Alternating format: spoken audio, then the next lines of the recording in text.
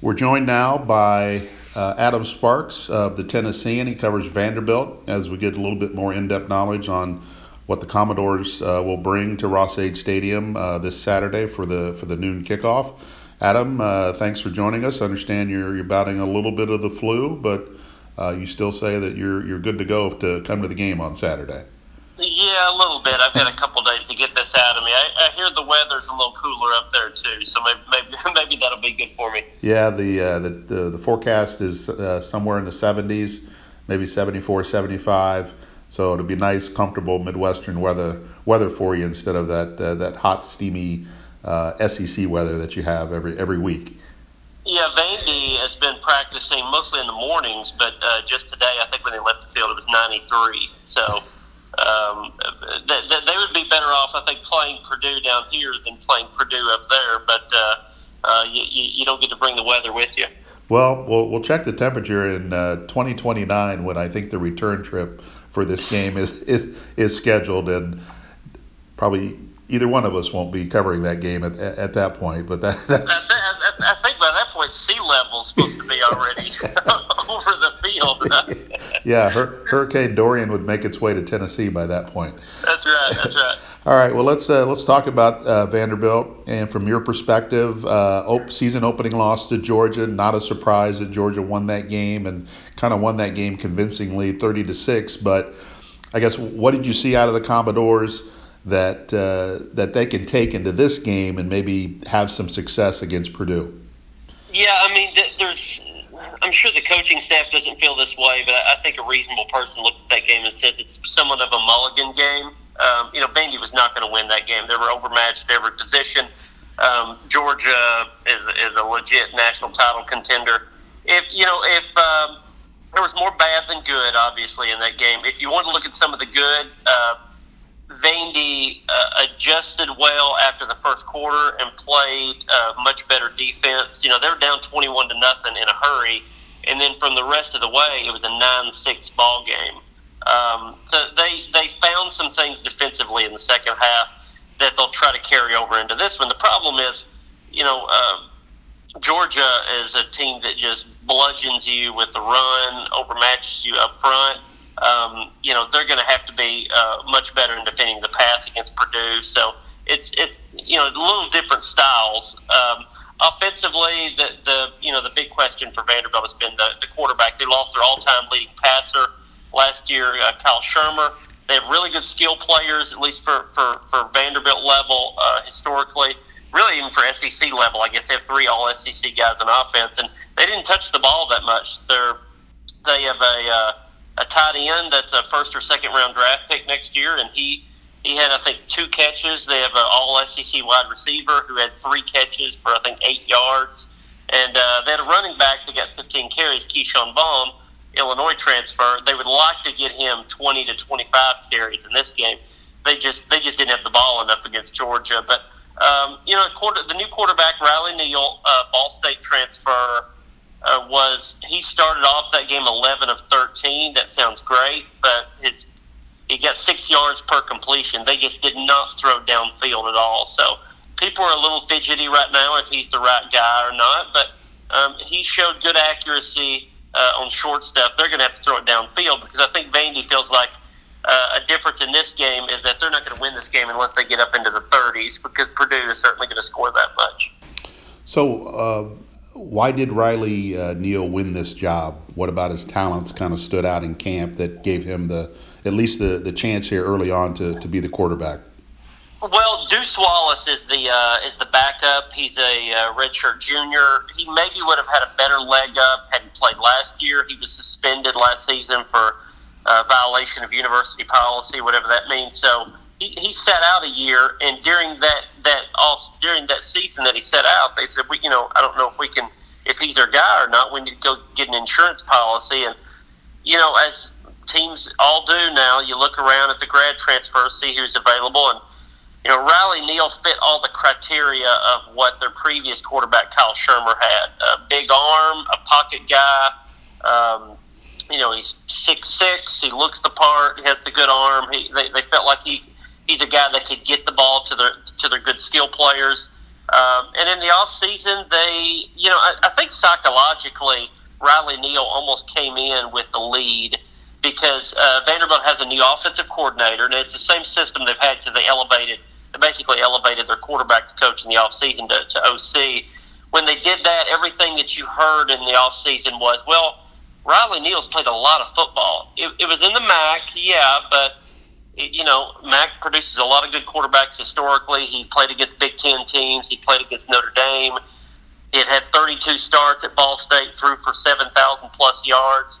I think they just felt a comfort level that if you're gonna bring in a new quarterback, you feel safer with a guy that's played a whole lot of college football, and Riley Neal did that. So I won't say it was his job to lose because he was new, but I think they were certainly eager to find good things about his game to give him the job, and that they saw enough out of him to convince them that he could be the guy for the long haul. Now, whether he will or not, I don't know. I think actually this game will determine quite a bit whether he's the starter for the full season or if they start to switch back and forth. And you mentioned and the one thing that stood out to me about Vanderbilt's offense is the guys that you mentioned at the skill positions that were back, that were all SEC guys. I mean, that's hard to do in that league. So they have to stand out somewhere. Georgia's, as we mentioned, maybe not a true indication of what's to come for Vanderbilt, but what did those guys do last year to elevate them to SEC caliber play, and how long is it going to take for them to get back to that level this year? Well, I think it could just take one game if they kind of put the pieces together. They had so many issues and injuries with the offensive line, almost a completely new offensive line against Georgia, and Georgia is not the type of team that you want to roll out new linemen for. If they get that fixed, I think they have the right offense to utilize those skill guys. Keyshawn Vaughn, the running back, Illinois transfer, he is a home run threat. He led college football last year, and I think it was carries of 40 yards or more, or 60 yards or more, or one of those stats. A big play guy. They played Baylor in the Texas Bowl in last December, and he had 3 carries of 66 yards or more. He is a legitimate home run threat. He'll be an NFL back because of that. If you give him a seam, he'll take it to the house, and that's not a type of guy that Vanderbilt has had. Usually Vanderbilt has these kind of, grind it out, work hard, step slow, but runs the ball with a lot of determination type guys. He's not a spunky type of underdog guy. He's a get in the open field, he'll outrun your guy type of running back. Jared Pinkney is the best NFL prospect of the bunch, the tight end. He led, of all the tight ends in college football returning, he led everybody in receiving yards last year. He's a prototypical new age athletic tight end. Last year with the previous quarterback, he was really good about catching balls on seam routes, get behind the linebacker in front of the safety, and he's a guy that can go up and get the ball. He came in as a wide receiver, bulked up his body, turned into a tight end. You can see the athleticism of a wide receiver when he's in the open field. Kalijah Lipscomb is their wide receiver, led all the SEC in receptions last year with 87. He's not a deep threat. He's more of a possession guy, which, again, is why they wanted to utilize him against Georgia, and they'll look to utilize him far more against Purdue, because when it's 3rd and 6, you throw it to him, he's going to catch it. That's kind of his reputation. And so those 3 guys were all underused in the opener, and this type of game where I think Vandy feels like will be a high-scoring affair, those 3 guys have to all show up and have to be utilized, or they're not going to be able to keep pace with Purdue. Well, I think Purdue fans are very familiar with Keyshawn Vaughn, or at least they should be. You go back to 2015 when he was a true freshman at Illinois. He rushed for 180 yards against the Boilermakers in Ross-Ade Stadium. Illinois won the game going away.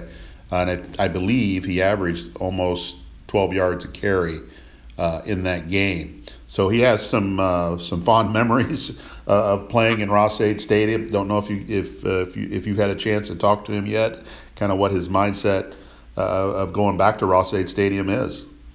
I haven't talked to him this week, but Keyshawn's answers and Keyshawn's demeanor are about the same for every game. It's the old What's the Gale Sayers quote? Give me 18 inches of daylight, sort of thing. Right. That's kind of his answer with any game. That just give me a little daylight, and I'll go. You know, he led the SEC last year in yards per carry. I think it was like 7+, one of the top in the country in yards per carry, and that's the type of guy that you get. He's a chip on the shoulder type guy. I think he likes the idea of going back into the Big Ten and playing well, because I think he thought he was underutilized and got kind of a raw deal at Illinois. He was very good as a freshman and then got kind of pushed to the side. So that obviously has nothing to do with Purdue. But I know Keyshawn likes the idea of being on the Big Ten network and trying to have a big game when he was obviously a Big Ten guy for most of his career. So do you think the issues on the offensive line, or at least do they get some players back on the offensive line this week to help the offense maybe move the ball a little bit better? If I had to guess, I think they may get one of the three back. So they had two of their projected starters. Their left tackle and one of their guards was out, and then their backup guard was also out. So three guys total in the first game. I think they may get one of the three back. I'd be surprised if they got more than that. So to kind of break it down, if you went from the left tackle to the right tackle, in game one they had their left tackle was a guard that moved to tackle. Their left guard was a backup guard. Their center was a brand new starter, had about 7 or 8 bad snaps in the first game. Their right guard, I think, was their third team guard and their backup center. And their right tackle was a freshman defensive lineman last year. So it was really a makeshift patchwork type of offensive line, which is strange for the first game, but just a lot of guys got injured in preseason camp. They'll have some of those guys back. They did run block better than I thought they would against Georgia. Keyshawn Vaughn averaged about 5 yards a carry, which is saying a lot against that defense. They've got to be better in pass protection, though, and I think they'll be a little better this week because it's their second game. I also think they'll be a little better because Purdue is solid in their front seven, but obviously they're not Georgia. Right. And I'm impressed you knew every little detail about the offensive lineman, which I know that's your job, but it was still impressive the way you rattled that off. So it's you've kind of had to know the resume of each of those guys because they tend to change every practice. Right. Now defensively, we'll talk about Cam Watkins in a second, but Vanderbilt is more of a man team in the secondary. Is that correct? They have been. They'll go to some zone, and I say that basically as speculative because they've been very multiple on defense. They've been man, they've been zone, they were a 3-4 team, and then all of a sudden they're a 4-3 team, then they're a 4-2-5, mostly nickel team. They love the idea of doing something different each game, and it's not just cliche. Vanderbilt is a smart campus, smart team, and they feel like they can adjust a whole lot game to game. So that's why you see a lot of multiple teams. But it depends. They do like man in that they like very physical corners. And you mentioned Cam Watkins there, the Illinois grad transfer. He's a very physical corner, a big, very thick guy, and they like to use those type of guys. I don't know if they'll do that in this game or not, because when they face passing teams.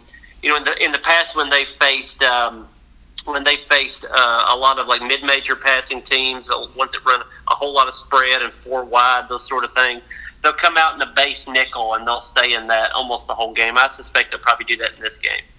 Yeah, because when you hear about playing man against Purdue and then trying to man up against Rondale Moore, that seems like a challenge that maybe you don't want to take on, but there are a lot of teams out there that just feel confident in their own personnel that they feel like they can do that. But speaking of Cam Watkins, he does have a history against Rondale Moore. He played nickelback last year for Illinois and went up against Rondale. Purdue won the game. I want to say 46-7 maybe, or it was a blowout. But what has Cam said about trying to defend Rondale, and kind of how does he view Rondale and Purdue's offense this year? Well, he was very, very complimentary of him, and obviously that's something that you can hear in non-conference games just by what you see on film. It's obviously a little different from him because he was mostly matched up with Rondell Moore in those two games.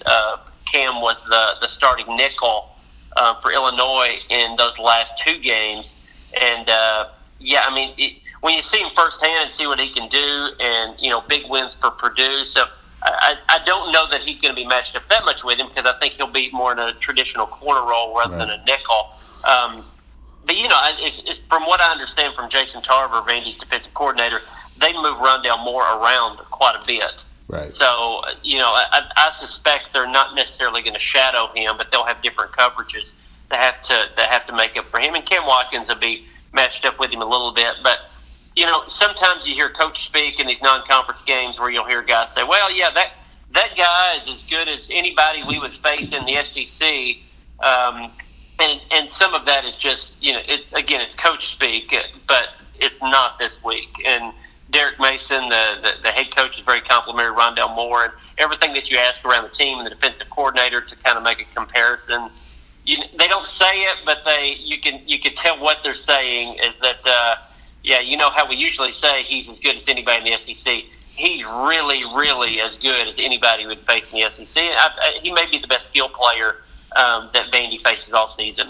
Yeah, we heard some of that from Auburn last year, and it was when Purdue played Auburn in the Music City Bowl, and they were very complimentary of Rondell and said that he would fit in any program and have an impact in the SEC. And that to me is is the ultimate compliment to a player. Like he can go to any program and then still do what he's doing. He may not have the same numbers at Purdue, but he would have a similar impact because he's that kind of player. But also, I would imagine from Vanderbilt's perspective, they see guys like Rondell Moore every week. Maybe not the same type of player, but that caliber of player. So is this really anything new for them coming up this weekend? I guess it's not that new. I'll be interested to see how much attention they pay to him as an individual player. Because you will see guys like him that are sort of that versatile guy that's moved around in the offense, and I can think of guys the last 2 or 3 years that Georgia's had, Alabama's had, and South Carolina and Florida, and they're not necessarily that caliber, but they're that type of versatile playmaker. And when you play those teams and SEC teams, a lot of SEC teams have that guy. They have other guys around them, so you can't necessarily dictate your defense on focusing on one skill player like that.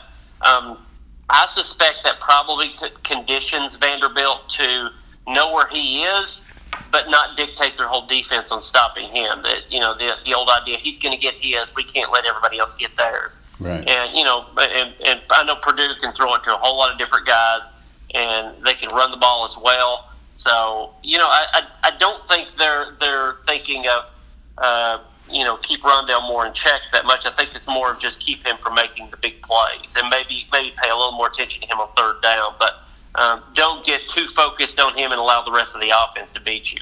How do you view Vandy's front seven, and is this a group that can get some pressure on Purdue's quarterback? Well, that's a good question. Because last year they did not have that. Last year they struggled pretty well in their front seven, and they've got a different front seven now. They lost a lot of their guys from last year, and all that we've seen is the Georgia game. And the first quarter and a half of that game, they didn't bring pressure and they didn't stop the run. The last 2.5 quarters, they brought decent pressure, not much, but they did clog up the run pretty well. So. I mean, this is a barometer game for them all over the field, and including that front seven, because we just don't know what to think. Again, because it's hard to kind of gauge how good or bad the team is against Georgia. This game is what I'd call toss-up games. I think Vandy's probably got about 5 toss-up games on their schedule. A lot of SEC East teams, teams that are comparable. If they play well, they'll win it. If they play poorly, they'll lose it, and the talent level is pretty similar. I think that's kind of what this game is. And, they've got Georgia, Purdue, bye week, LSU. So that's 2 top 10 teams a bye week in Purdue. If they win this one, then they're 1-2 at the end of the month, and they are through the toughest part of their schedule, and they can start to pile up some wins towards maybe a bowl. If they lose this one, they're most likely going to start 0-3 in the first month of the season. So there is so much on this game, and there's so much on determining whether or not people are buying into this as a possible bowl team. Because again, Purdue is that type of toss-up game. I'll be curious to see if they can bring pressure, because if they don't, I think they get beat by double digits in this game. I tend to think they will. Dayo Odengbo is the guy that Purdue fans will want to see. He's a junior. He'll be an NFL draft pick a year and a half from now. He's 6'5", 200 and I don't know, 80 pound, very athletic defensive end. They've had some good defensive end, outside linebacker types, athletic, long-looking NFL guys. And he's the prototypical guy this year. He gets out of position sometimes, but he has a whole lot of wow plays, and they're going to have him have a couple of those in this game. Is I don't know, I can't remember exactly when this contract was signed or announced, but does playing a Big Ten team fit into Derek Mason's non-conference scheduling philosophy? Well, I mean, I think since he's in the SEC, I think Derek Mason's non-conference philosophy would be to play low mid-majors and FCS teams as much as he can, because Vandy, to get to a bowl game, you got to win 6, and so you try to go 4-0 in non-conference and win 2 SEC games. And winning 2 SEC games is quite a bit for Vandy, and so but if you're talking about in terms of the fan base and the culture of Vanderbilt, Vandy fits the Big Ten and fits the ACC as a culture much more than they do the SEC. So I think the fan base and the university at large really likes these games, because it seems like a fit. They're playing Purdue now. They played Northwestern in the past. They think of themselves as that type of school, a Duke, a Georgia Tech. That's who they fit in with. They fit in with Purdue, I think, in that way. And so I think people like this game. I think it's a good game on the schedule, because you want to be able to play non-conference games where if you win it, it means something, and beating a Big Ten team on the road, that means something. And if you lose it, it's understandable, because it's not, it's not a Sunbelt school, so to speak. And so I think this is the type of game that Vandy needs on their schedule at least once a year. Yeah, well, it's just odd that we don't know we know the return date is 2029. I'm not sure that'll ever happen, because we've got a whole decade between there and possibly another round of conference expansion, or who knows what the landscape is going to look like in the next decade. But I was just curious if this, is this something that we'll see more from Vandy as you move forward the next 4 or 5 years as far as scheduling goes? Oh, well, yeah. I mean, it's hard to say, because who's the coach at that point?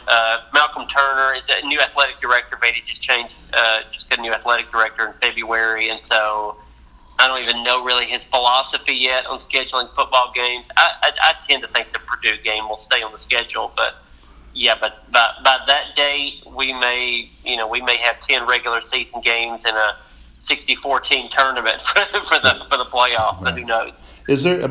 Do you get a sense that the SEC is any closer to playing 9 conference games opposed to the 8, and trying to get some uniform schedule going on? At least in the Power 5 level? I mean, the problem is it's dictated a whole lot by what does Alabama want to do, and as long as Nick Saban is there, what does Nick Saban want to do? And it's, and I'm not saying he's the deciding vote on that, but a lot of times you get pressure from them and from Georgia and the powers that be of what they want, and they still want one, low mid-major FCS game. They still want that gimme game, that basically practice game towards the end of their schedule. The thing that would swing that would change the number of conference and non-conference games, I guess, would be the crossover games, because there is some frustration in the SEC about the crossover games, the East Division playing the West and vice versa. So, for example, in this state, Tennessee plays Alabama every year. That's their crossover game from East to West Division. Vanderbilt plays Ole Miss every year. So you're in the same division. You're having to say apples to apples in your conference games. One's playing the best team in the country, and the other's playing a team that'll win 5 or 6 games every year. So it's not set up to be fair, but until it affects the national championship picture, I don't think you're going to see really a change to it. And at this point, the SEC has a legitimate shot to get 2 teams in the playoff every year, and they're perfectly fine with whatever format puts them in that position. Well, yeah, I mean they're not being forced to change, so why change? They're getting everything they want out of it, and probably more.